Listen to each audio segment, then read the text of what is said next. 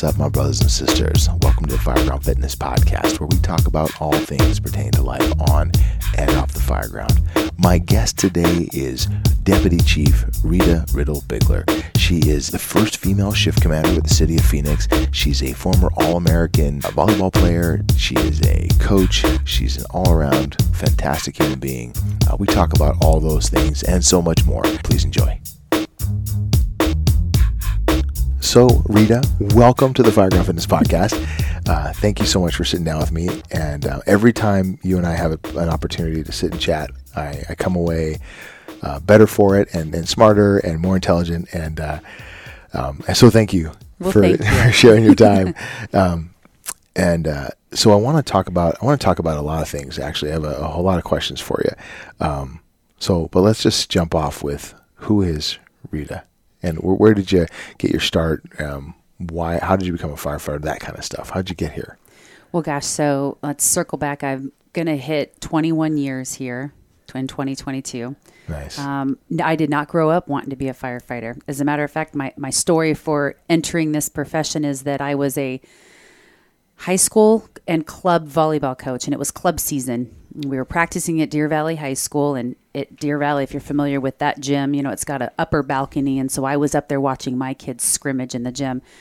And Engine 36 comes in there because two of the guys on that truck that day had girls that were playing. They're like, well, hey, let's go over and watch them practice. So they come in, engineer walks up, and the firefighter in the back, and they're just small talk with me and, you know, conversating. And they both looked at me and they said, have you ever thought about being a firefighter?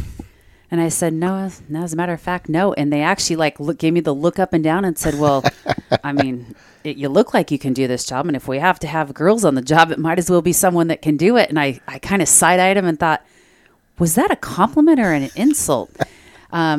Brushed that off, didn't think anything of it. Went home and was telling my dad that. Well, my dad happened to play golf and hang out with a bunch of firemen. And I had graduated from college and so forth. So when I actually thought hey, I really want to go check this out, went on my first ride along in Glendale, Station 154, because all of those firemen worked out at LA Fitness, and then made my way into Station 25 with LB Bashong. Actually, Susie Fawcett was the booter. And so I went and rode out there, and that was kind of I think this is for me. And I remember telling my dad, I'm going to do this career. And he too looked at me and said, whoa, you're educated. Are you looking for a husband? He thought, that's what he asked me, you know. So that's how it all started for me. Then I started pursuing the profession and learning about it and realizing that so much of what I had been doing prior, I was 28 when I got hired. So I'd graduated college. I was a coach. I had a job. I wasn't married. Still lived at home. I mean, just working for the family business. And I liked what I did, but in hindsight, it was never completely fulfilling.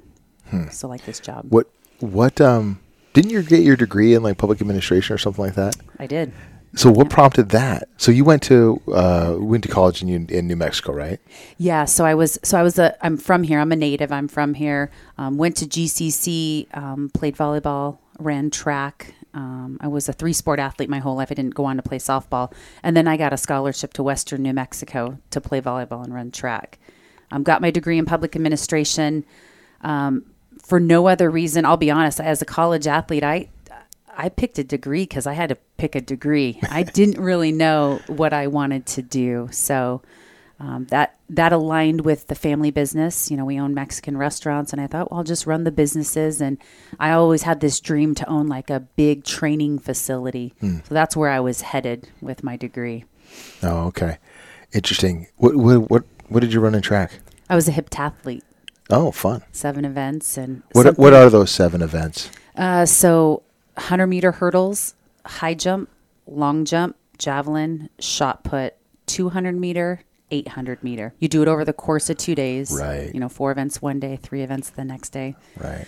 I was fast and I could jump. I was terrible at high jump. I couldn't. Well, you're not a very tall person. No. Well, so here's an interesting. As I was thinking about our interview, I thought, what's an interesting fact that people don't know?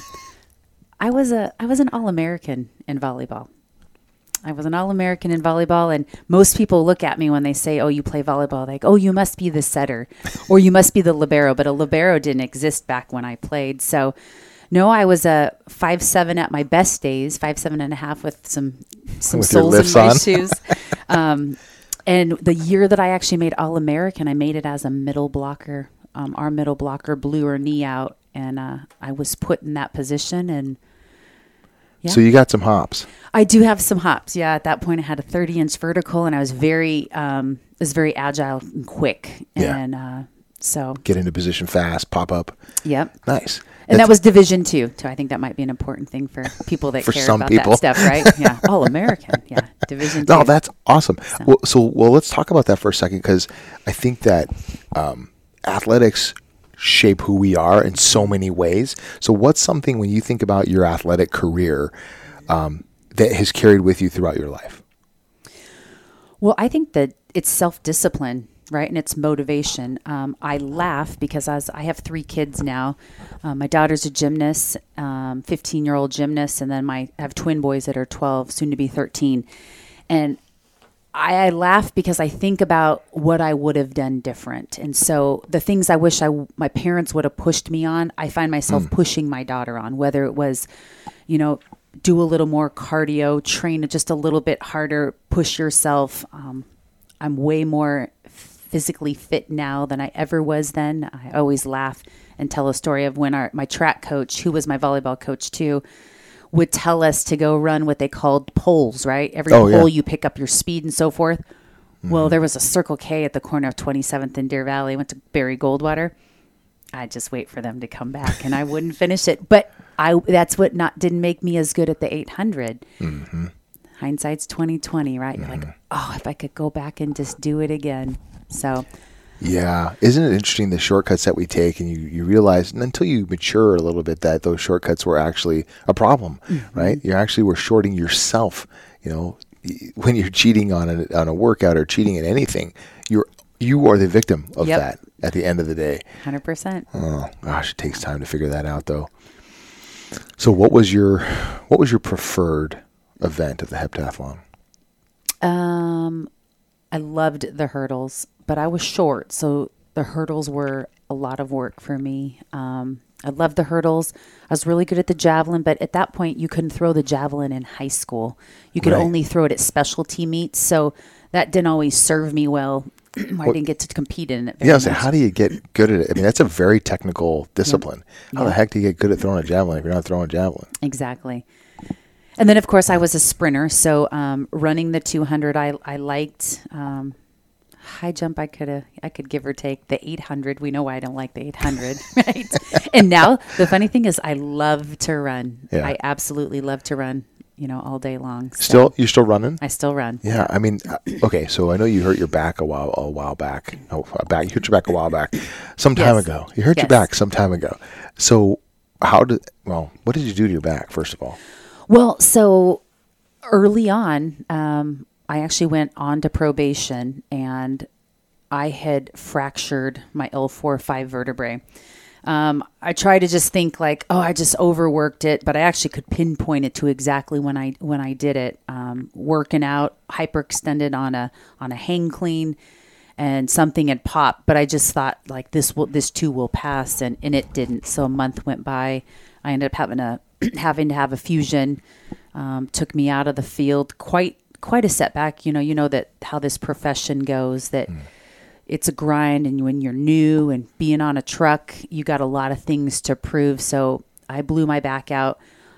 Most of the surgeons were saying it was career ending. Like, there's no way you can continue to be a firefighter. And God bless my dad, because my dad, he knew I wasn't going to take. That wasn't going to be the answer. So I was fused at L4-5. I still have 4 screws and 2 rods in my back, and had surgery and just was bound and determined. I mean, I went on to have 3 kids, and it's maintenance. I'm very in tune with my body. I know from that particular event, I know when it hurts. I know what to do. I don't ignore it. I don't use medicine to treat myself. I pay attention to my core.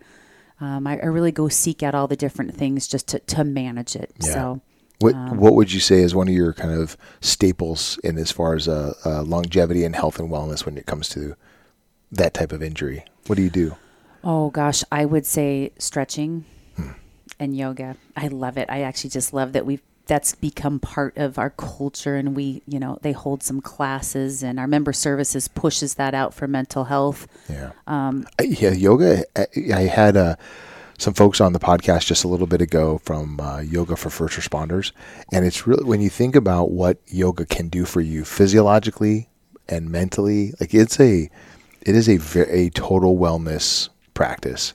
And really, I do think there's so much value in it, in a very holistic and very total package, with movement and breath work, etc. There's so much that you can get out of it. And it's all the small muscle fibers, right? You find that when you do yoga and you're doing it right, and you're pushing yourself, oftentimes I come out of yoga and I'm like, that was not relaxing. Like, that was supposed to be relaxing. That's not relaxing. Yeah. But just from strengthening your ankles and your wrists and things like that, you just you find yourself to be sore in different ways, and I don't think you appreciate the value of flexibility. Especially in our job, right? You're caught in different positions.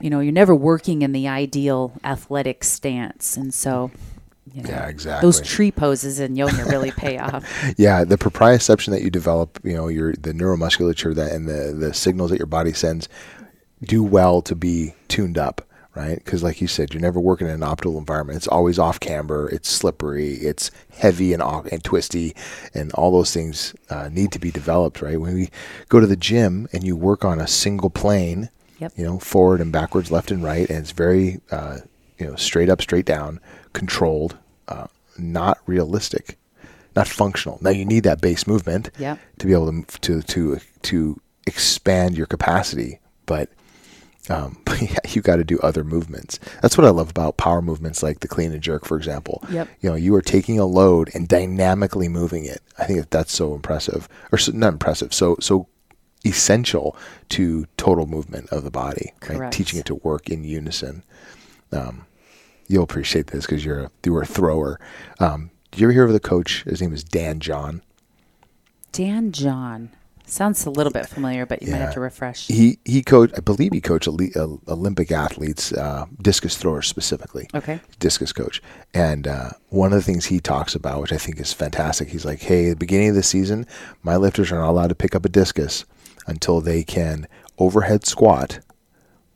He was their 225 for 15 reps, which is, we're talking very elite level athletes here. But this idea that struck me was, I'm like, why is an overhead squat relevant to discus throwing? And it's the connection between the upper body and the lower body and stability in movement. And I'm like, well, there you go. You have to have that connectivity and of the systems in order to be able to throw effectively. And makes sense. Yeah, I think it's kind of cool. So do you still lift? I do. I do, just differently. And I think that's what my year spent in PT and my desire to get back to this job is what really laid the foundation for me. At that point, too, I was a coach. And I had some really good coaches in my life. My volleyball coach in high school and my track coach, as well as my volleyball coach in college. And so I took everything I knew from my own rehab and I was incorporated it, into my coaching world and making my athletes, well-rounded and doing all the things that we talked about. So I've kind of carried that through my whole career. So I do lift, but I change my routine all the time. The funniest thing is right now, I have officially been doing CrossFit workouts, and I have spent the last 5 years making fun of CrossFitters and talking about how could you pay that much to go to the gym. But I've got a couple people that just got me to try some things, and I absolutely can see the reward in it, and the strength and the different ways it's kind of built up my... What about it do you like? What changed in your mind? Well, so you talk about HIIT workouts, right? That high intensity, gets your heart rate up. I've always known that was good for firefighting, but I think you and I both know that doesn't totally matter in the positions that we sit. But that's where I'm seeing the most reward from it, is elevates your heart rate. It's a short time.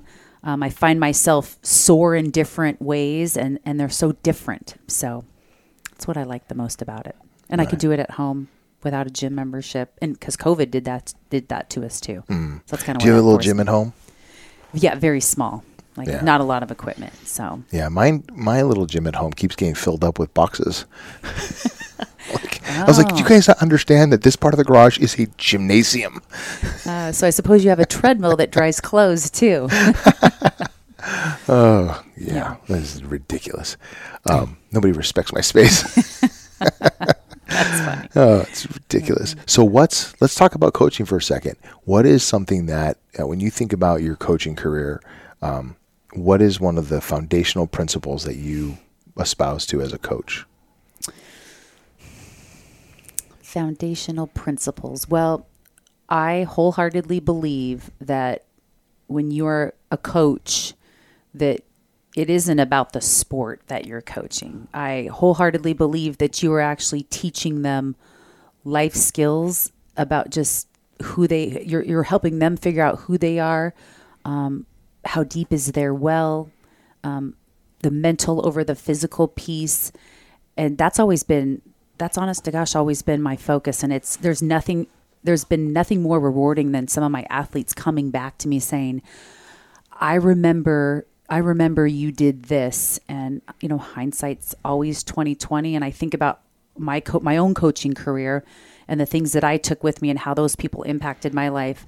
And then where I am today, one of my favorite things to do in the fire service is to mentor.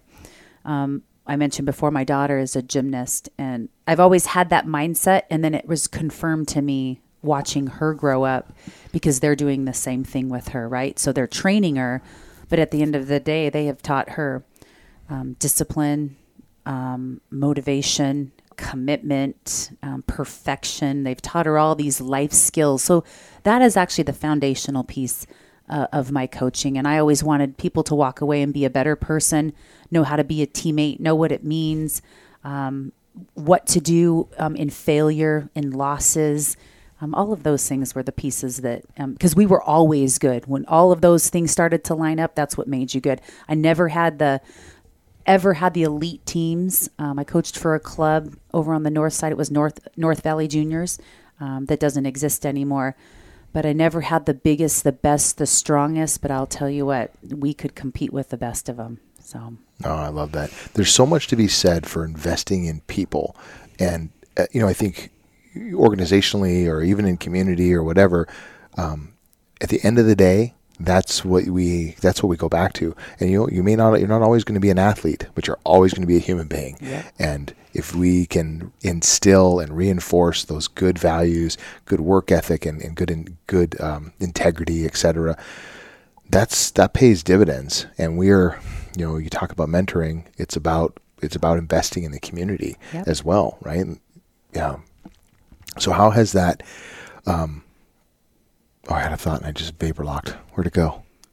Oh, it's the best thought ever. I was gonna if I could guess, because is that how is it transferred into what I do here? Here's what I was going to ask you. So you mentioned mentoring on the job. One of the things you enjoy doing is mentoring, and so you do a lot of mentoring, and I know that's something that's important to you. And you sit currently as the president of the Valley Women Firefighters, and I have had the distinct honor of speaking to your cast of characters every once in a while, and really enjoy what you guys are doing. So what are some of the things that are part of the mission statement or part of the values that you're trying to espouse in that organization? Well, they line up right with coaching, right? Except for we're talking about, these are women that want to enter this profession. One of the things we learned, and so if I could just speak to Valley Women's really quick, there's been mentorship our whole career, the whole fire service, there's been mentorship. I did not come on under mentorship, so I wasn't really familiar with what they did or how they did it. But in 2016, we had established the Valley Women's, and our number one goal is no women's group. Most people know it as Rosie's Ladders was prior, but no women's group ever stuck around. Like, it just always, fizzled away. And what we've really, our focus has been on, it's not just about mentorship, about, women trying to become firefighters, but it's really about holding on to them through their whole career, giving them it's a big sister, little sister, however you want to coin it, right? But it's mentorship throughout their entire profession. I think being a female firefighter is pretty dynamic. I think it's important that we give people outlets and we talk about the unwritten rules and give them every single tool to be successful, whether it's station life, interviewing, the physical ability to do this job, the dangers with this job, the personal life with this job, because I think the personal life is different for you and I. And so that's what the Valley Women's has allowed us to do. And again, I think that goes back to, those are my coaching days. That's where I get the most, that's just what makes my heart warm and fuzzy, is to help other people. And we talk about, it's called Valley Women's, but I'll tell you what, we love it when the men show up, because I think we turn a lot of people away just based off of our name. But it's kind of a come one, come all group. So. Well, I appreciate that. I've always felt welcome. Good. And I come and visit. And, I love contributing and giving back to the fire service. And so when I think about, my sisters on this job, I want them to be successful. I want them to be capable, right? We're part of this fraternal organization where we are looking out for one another, and I think that's so important. So why would I not invest in my family? Yep. And share with them what little I know to help them be successful. But so help me with this. This is a sensitive and maybe hard question. So, but I want you to talk to me about what you perceive as challenges for our sisters in the fire service, and maybe what can we do differently to help mitigate some of those issues. Well, so you see, Phoenix has always been a leader in the fire service for the amount of females that they have on the job. And that magic number seems to be 4.2%. And while that seems pretty low, and when you look at what that number means, so if you have, and these are very rough figures, like these are what I've always known them to be, is 1,600 members, you're talking about 82 that are female. And that number has changed to this day. But so we've always done a pretty good job. And I think that one of the important things that we always talk about with our group is that it's the people that came before that have laid the foundation and have grinded it out and have made it better. Because I'll tell you what, where we sit today, it's a very good place. I think the Phoenix Fire Department does an outstanding job of diversity and inclusion. But again, I think as the Valley Women's, that's what we see our mission to be. Our mission is to assure your success and give you the tools. And if you're not successful, it's just probably that you weren't cut out for this job. I think this job is it's a non-traditional profession. Some people grow up thinking, they chase Big Red and say, oh, I had an encounter with 911. I want to be that someday.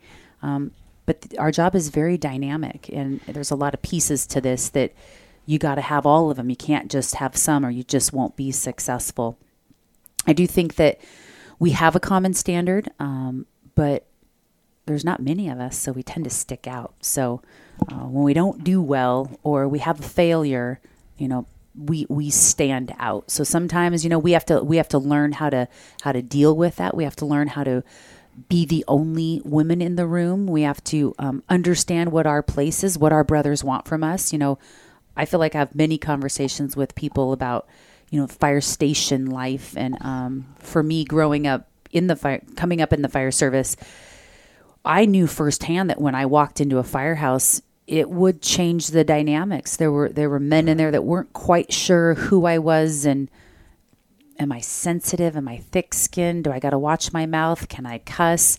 And it took some warming up too. So I think you have to understand how to navigate those waters. It's not hard, but I don't think you can ignore it. I think you got to have some real transparent, open conversation about it. Did you ever run into resentment? Resentment from who, would you say? Just folks in the firehouse who maybe were resentful of your being there. Because I'm going to frame it in the sense that, you said you changed the environment. Do they resent that? I think so, because I think it's kind of that locker room. You think of, when I think of locker room, I think of a bunch of dudes wrapped in a towel with no shirt on, right? Just got out of the shower. But you put a female in there, is that the appropriate thing to do? And everybody's kind of looking at each other like, can we do, oh, do I got to get dressed before? Like, what do I do now? And there was a couple stations I remember vividly roving into 1437, tiny, small, one pocket door bathroom, right? But there were people that was their bathroom, right? That was the captain's bathroom. And so you just had to figure out, I wouldn't leave my stuff in there. I wouldn't hang I just kept my stuff, I just tried to let things be as they were. I was the guest for the day. I was usually always the rover. So it was just those dynamics and figuring people out and hoping that people would give me the chance to learn about me and recognize who I was as well. Yeah. When you think about the shoulders that you're standing on of the sisters who came before you, right? How do you feel like the times have changed? And they definitively have, right? Throughout the American Fire Service, we have all kinds of gals that are chiefs now and chief of departments, et cetera, like we've risen to filling every role in these organizations. So that's a pretty obvious change. But what are some of the more subtle things that have evolved and changed? Well, it's funny you say that, because the one thing I always just think, it just blows me away, is that it's 2022 and we still go, the first, like we still have so many of the firsts, right? Mm-hmm. I have my own, right? I was the first named shift commander in the fire department. Like, it's 2022, but I guess that's just, where we live. So sorry, I had to go off on that side. Because whenever I hear that, I think of that. No, I appreciate you saying that, because I think that's been it's part of your experience. Yeah. Right. And, like you are, we didn't say that yet, but, you are the first female shift commander that the city of Phoenix has had. That's amazing. It's wonderful. Yes. And, so it's right. We're living history right now as its times are evolving and changing. So I think about, my own daughter who's 20 and the challenges or I think she's 21. I'm going to get in trouble. She's 21. I think about the things that she's facing now that are very different and how things have changed. And, we've been on this job now for her lifetime, and what has changed in that period of time versus, I had a conversation with Chief Cockburn recently, and we talked about, when she came on the job in 1980, yep, how things have changed since then. And so I was just curious, I think it's really interesting that you say that we're still experiencing these firsts. Yeah. It's mind blowing.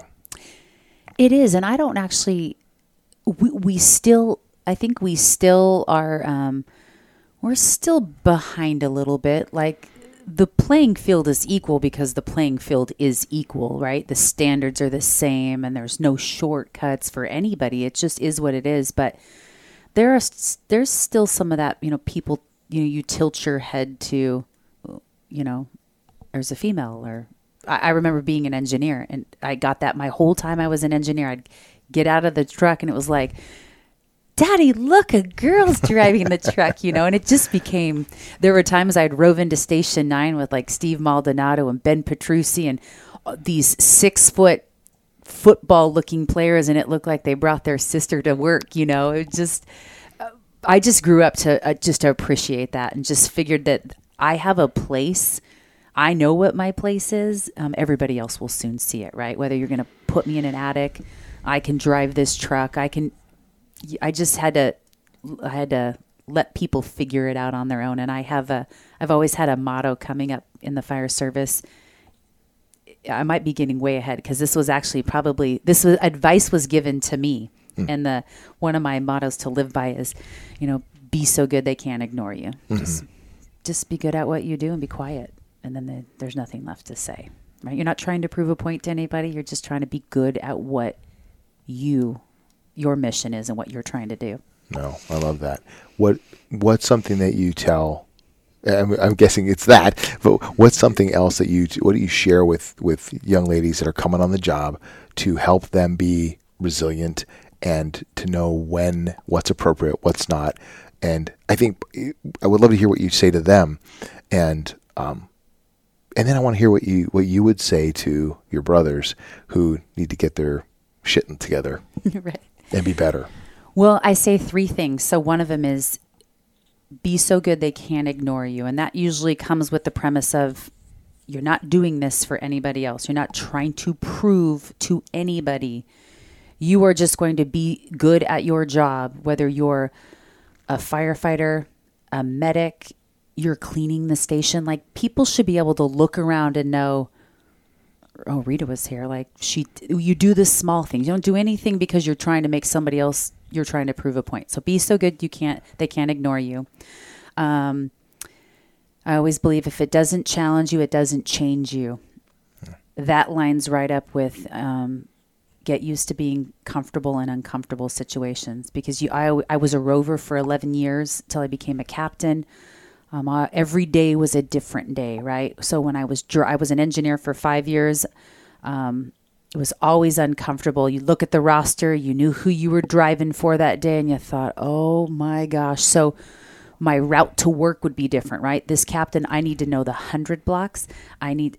So my route to work would be making sure I knew, right? I was gathering information. I was going to be good that day. I knew what the expectation was.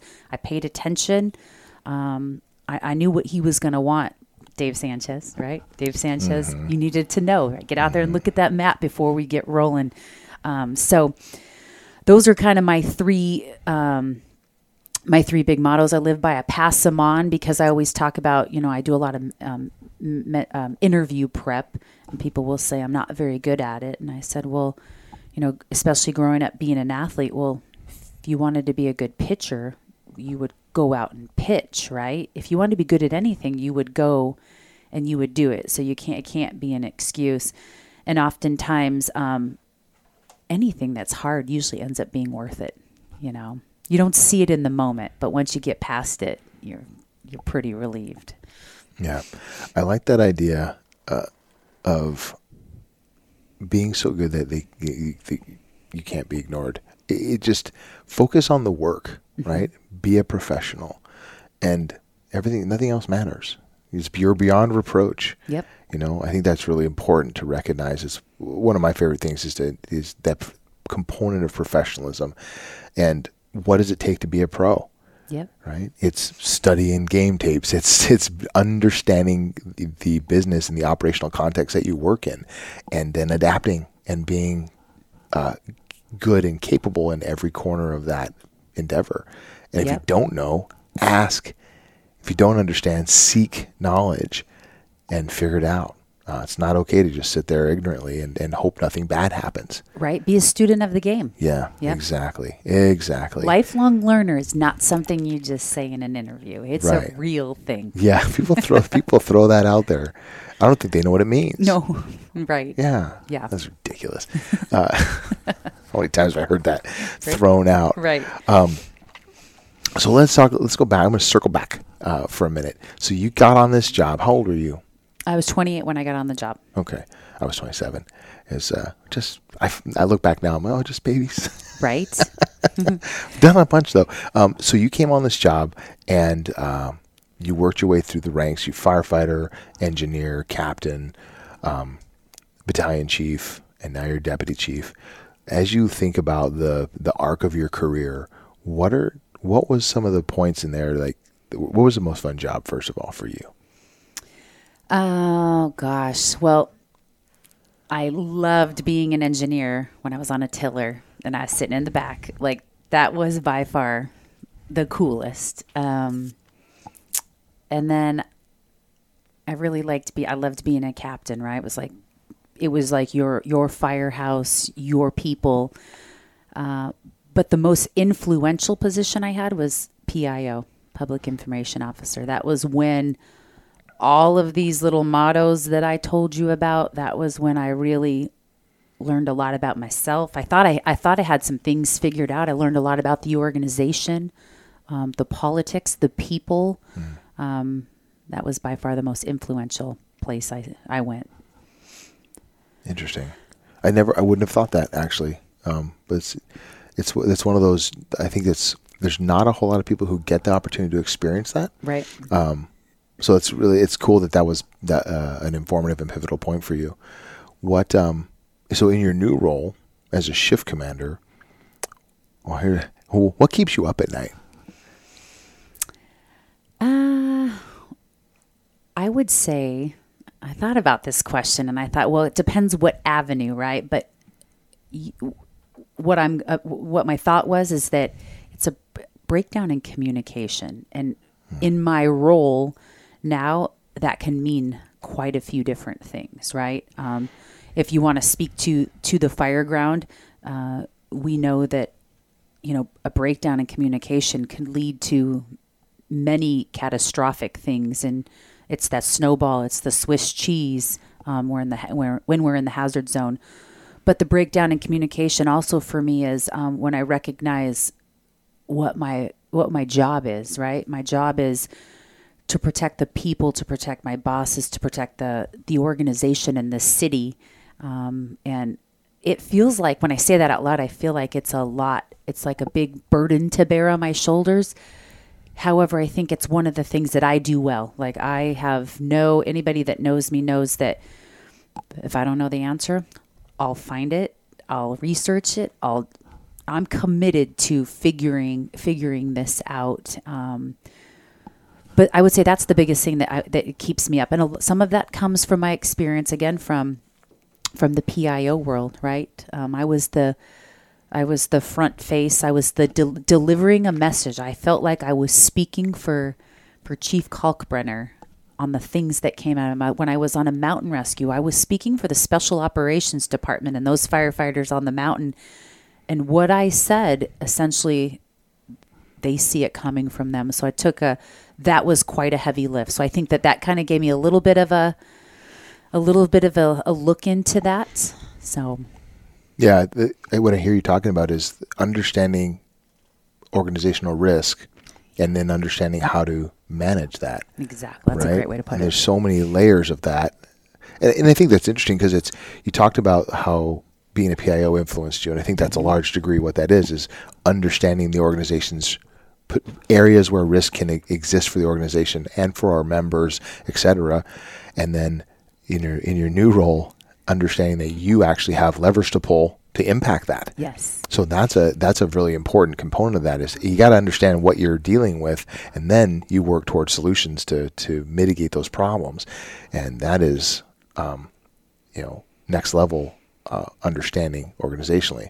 And I think about, the folks, when my perspective when I was in the back seat and how that has evolved, right? I was worried about lunch. Yes. Period. This will ruin my day if I don't get to lunch, right? And so I think it's a mark of personal maturity. It's personal maturity organizationally, and understanding that, hey, going to lunch is still a very valuable concern.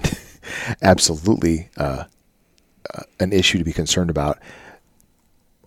My question is how do we? And this is just a very honest question here. How do we help the younger firefighters who are still concerned about what's happening in the backseat of their fire truck put themselves into an organizational context to manage risk at a little bit higher level? That's a really good question. And I think especially because the generation that we're dealing with nowadays, they want to know.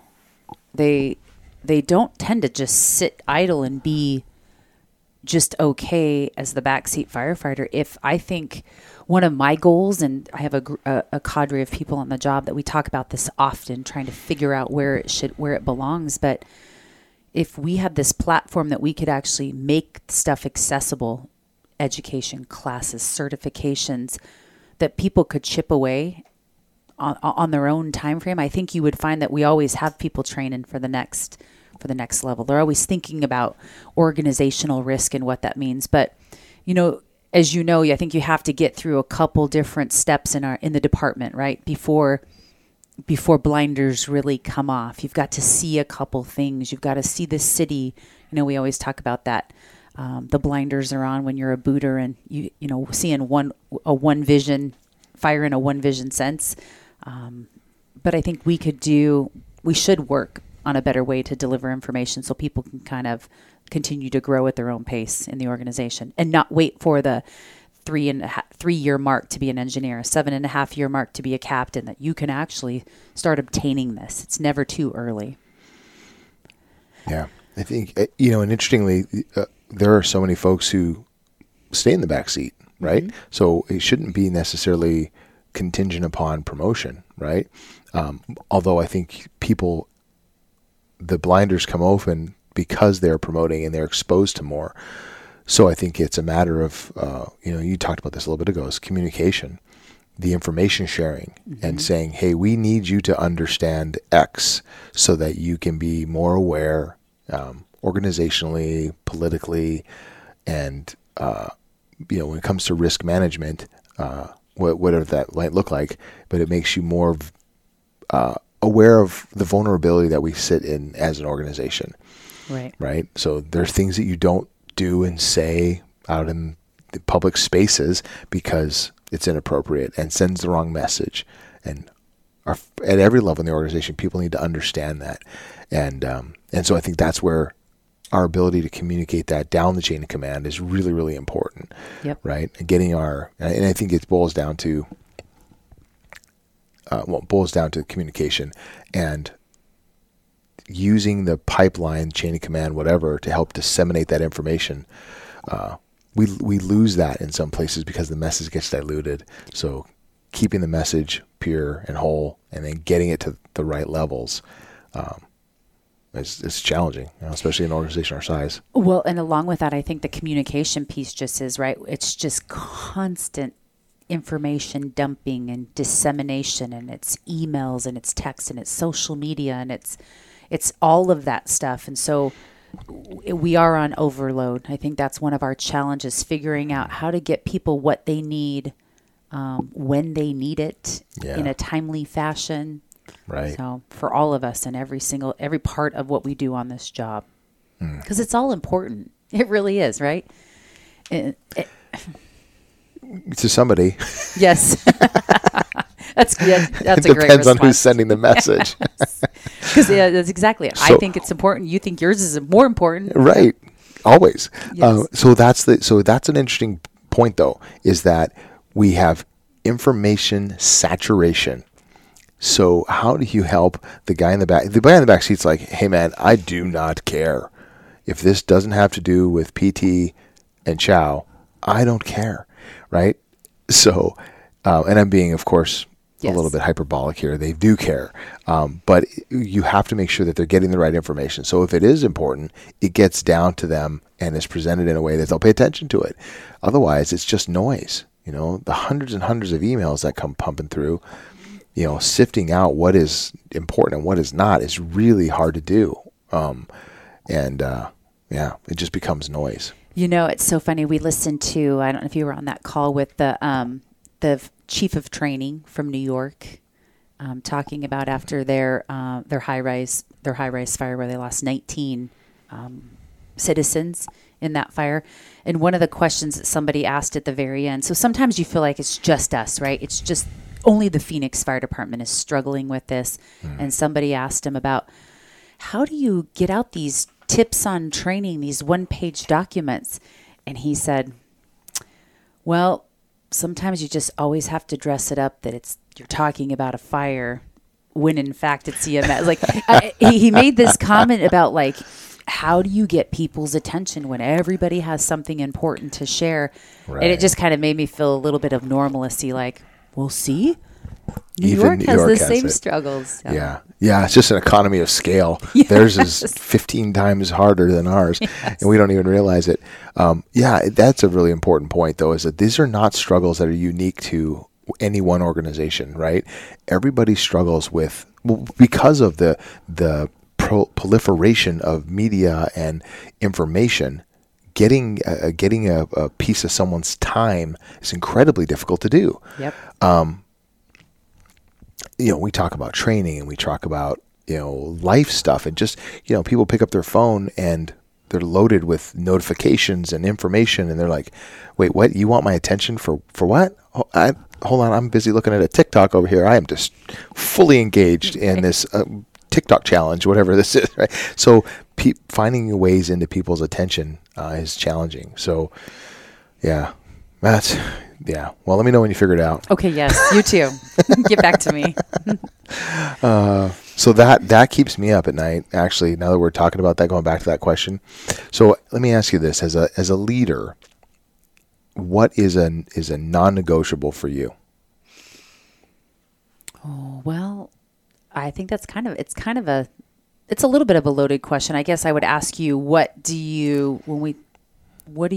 What are we talking about? What does it mean to you?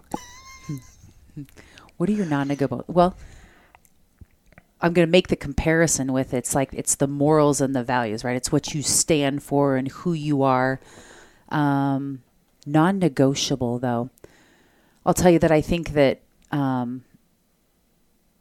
trust and transparency are just the most important pieces to anything working. I mean, anything being successful.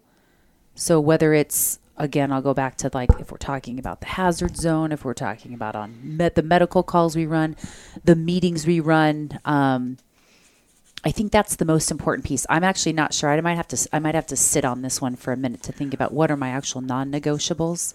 Well, okay, so I'm gonna peel back the layer for you, the onion for you, just a smidge. You just mentioned trust and integrity. I think you said integrity with it. Trust and transparency. Trust and transparency. Yeah. Sorry. So that is a brilliant non-negotiable, right? For you, you're like, no, we are not giving away. We're violating trust. So here's the question. How do we build trust?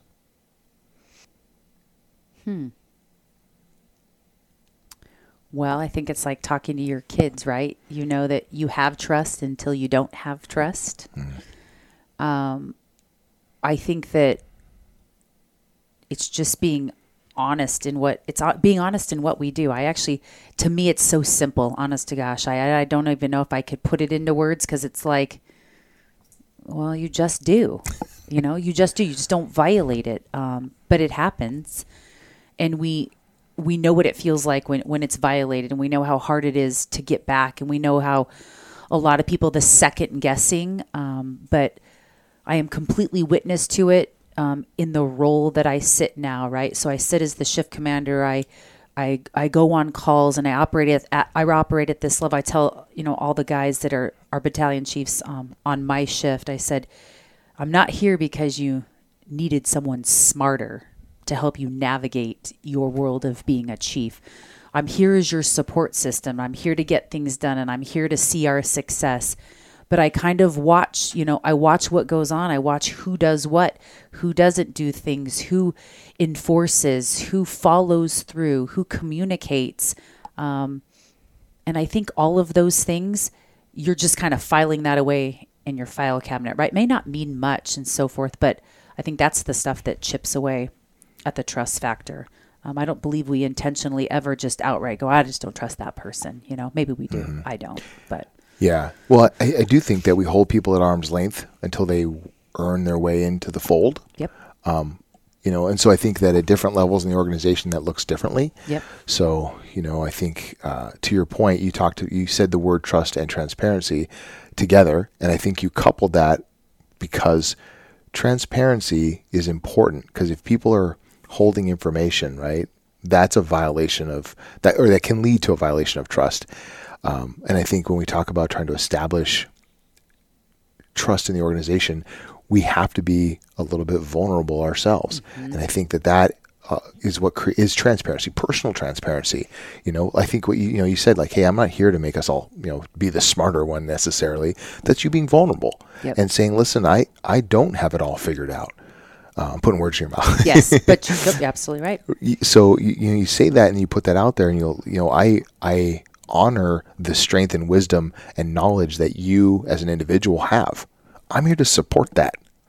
And I might have to course correct you at some point because you got askew or whatever, but that's not to violate you as a human at all. It's to support the system as a whole.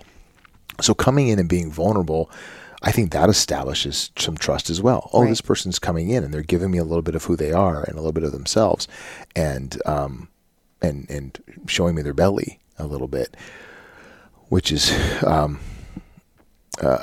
very important move and difficult to do for a lot of people, right? It takes taking the ego and setting it aside. Yes. And saying, listen, I'm your humble servant, and I'm here to help and be part of this project together, whatever project is. Yes. But, an interesting point, because we talked about, some challenges of, being a female and being in the fire service. And that's one of the things that's been interesting for me, is because what you see is what you get. I tend to, I'm not going to say I wear my emotions on my sleeve, because that's not really true, because I could put up a front just like the rest of us. But I definitely try to be very forward with where I stand with people. And I don't sweat the small stuff. Like, if I'm not saying anything, it's probably because it's really not ruffling my feathers, right? But some people, goes back to that old saying of, don't mistake my kindness for weakness. I just tend to not put my teeth and do a lot of things that others might. And even sometimes when I do, I call my mentors, right? I phone a friend and I tell them, like, oh my gosh, this has got me just spinning. And they'll say, this isn't the one. Don't bite on this one. Like, let this thing go. And so sometimes I think my personality might come across as like, oh, she's just too nice, or she's nice all the time. Well, that's just because I'm not going to sweat the small stuff. I'm not going to lose sleep over things that I can't change or that I can't affect. Or I always try not to leave things out there that keep me up at night, right? I try to close them out and be right with things. I'm very intentional with that kind of stuff. I like that. Don't sweat the small stuff. I heard a really good saying that goes along with that. It said,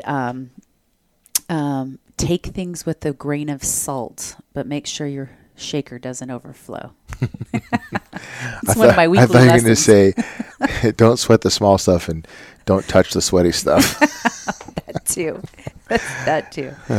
Okay, I am going to throw some rapid fire questions at you. You ready for this? Ready. All right.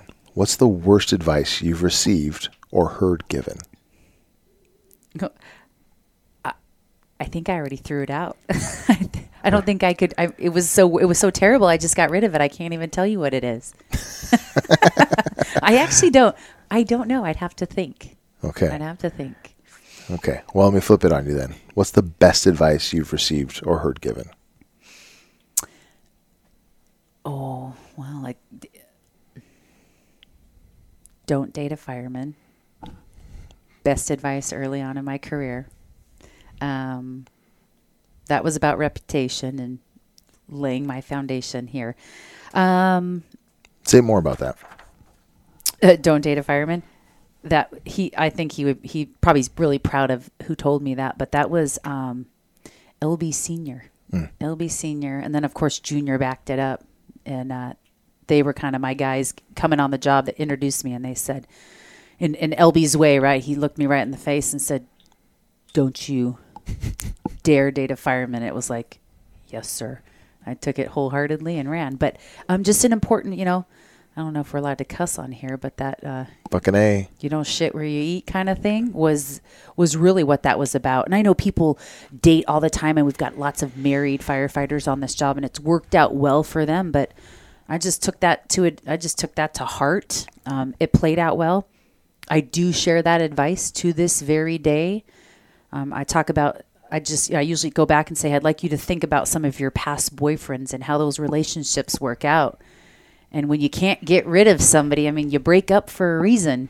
And when you can't get rid of them and they're in your workplace, probably not a good thing. But it works out for some, and that's awesome. I just happened to soak that advice up. Yeah. But I would tell you that when you talk about best advice, I think they have to go back to the mottos that I live by. I did not make those things up. Those came from situations that I was in, the challenges that I was facing, and it was people that had said these very things to me, and then they came to fruition. So I listened to them and I believed them. Okay. What is an unusual habit you have or an unusual thing you love?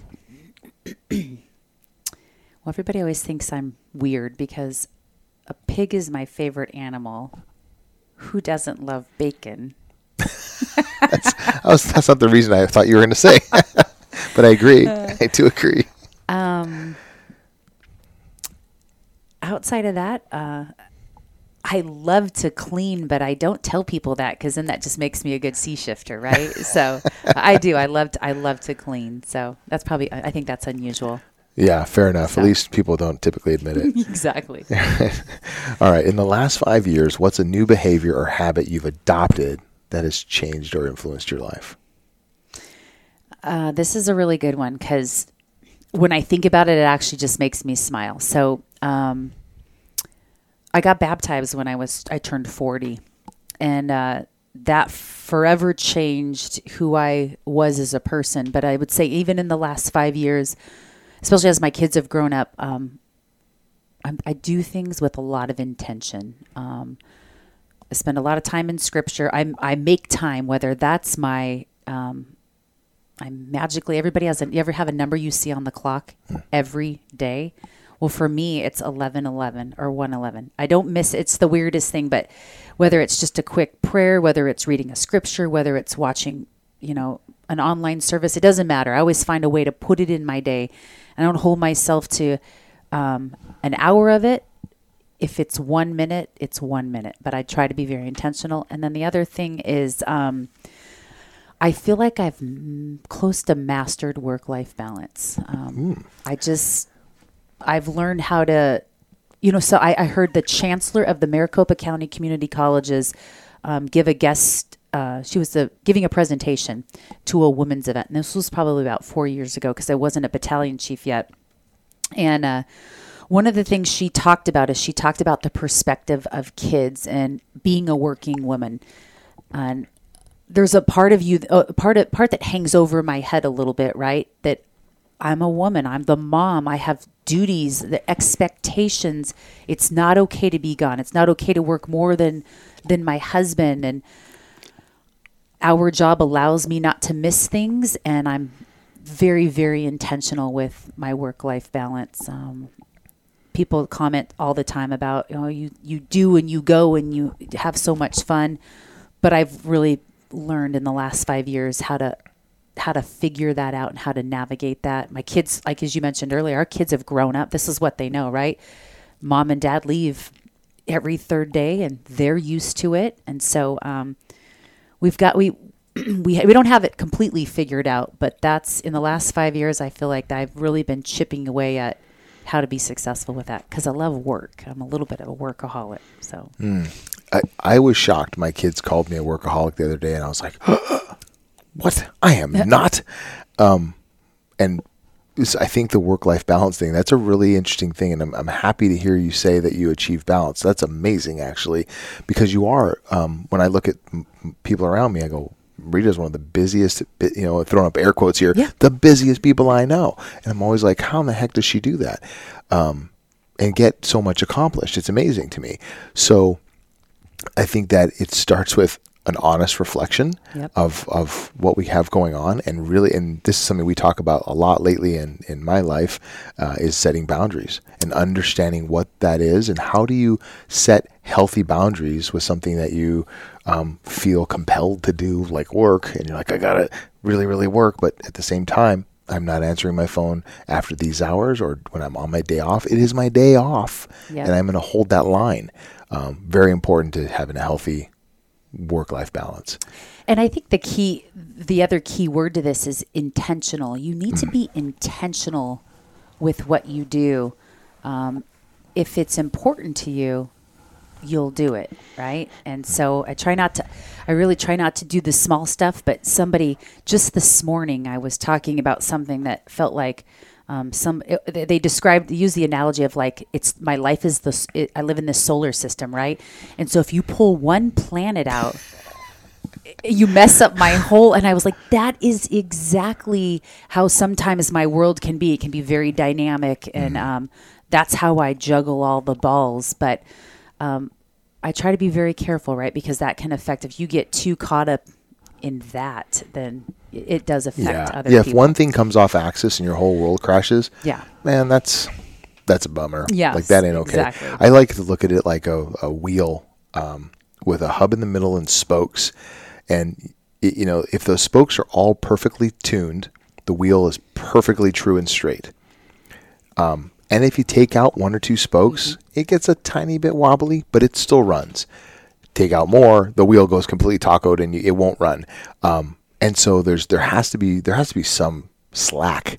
Yeah. And that's something that I think we all struggle with, is putting a little bit of slack in our life so that when a asteroid comes shooting through our solar system, we can adapt and not get completely devastated. That's exactly it. Oh man. Yes. Well, that is a work in progress. And I think that the most important thing is that we all continue to look at it, be deliberate in assessing whether or not we're balanced or not, and being honest with ourselves.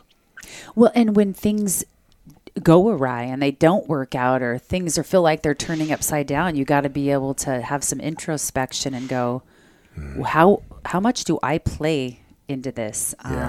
So I try to do that. I'm not always very good at that, but I try to be good at that. Yeah. So no, that's the key, is to keep coming back to it and working on it. All right. This is supposed to be rapid fire, but we started talking. I love that. I love that topic. No, it's my fault.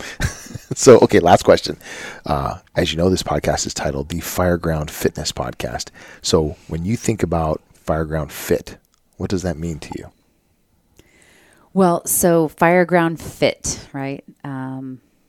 Physical and mental, but those two things mean different things, right? So I think that the physical piece is your physical ability, and we're talking our job, right? We're talking about the fire service. So that's your skills, your health, your speed, your efficiency, smooth is fast kind of concept.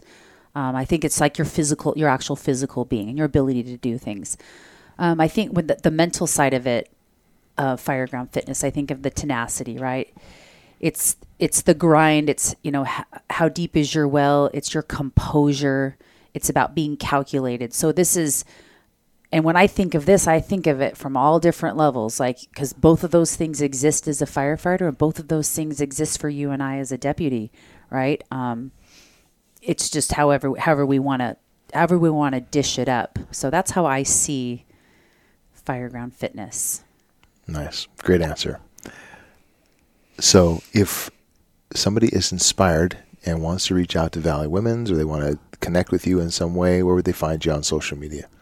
So Valley Women's has a website, vwfirefightersociety.org. They just got that off. We just actually redid the website. It's really good. We also have social media with Instagram and Facebook, VW Firefighters Society. Again, the name tends to lead people away because they think that it's a woman's thing, but it's a foundational place to start. If you're wanting to be a firefighter, if you're on the job looking for how to connect, one of the things we do, our e-board, two of us are battalion chiefs, or two of us are chiefs, one of us is a captain. So we've got all the different layers in here. Joellen Caldwell is the vice president. She runs EMS, or she's over at EMS and runs the medic program.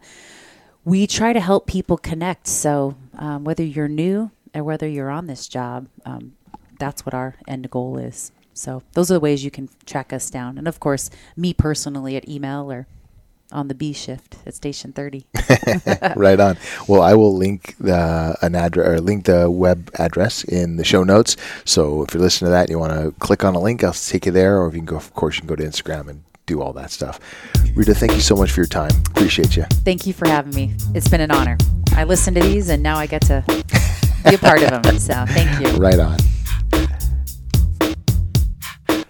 That's all we have for today, folks. Thanks so much for tuning in.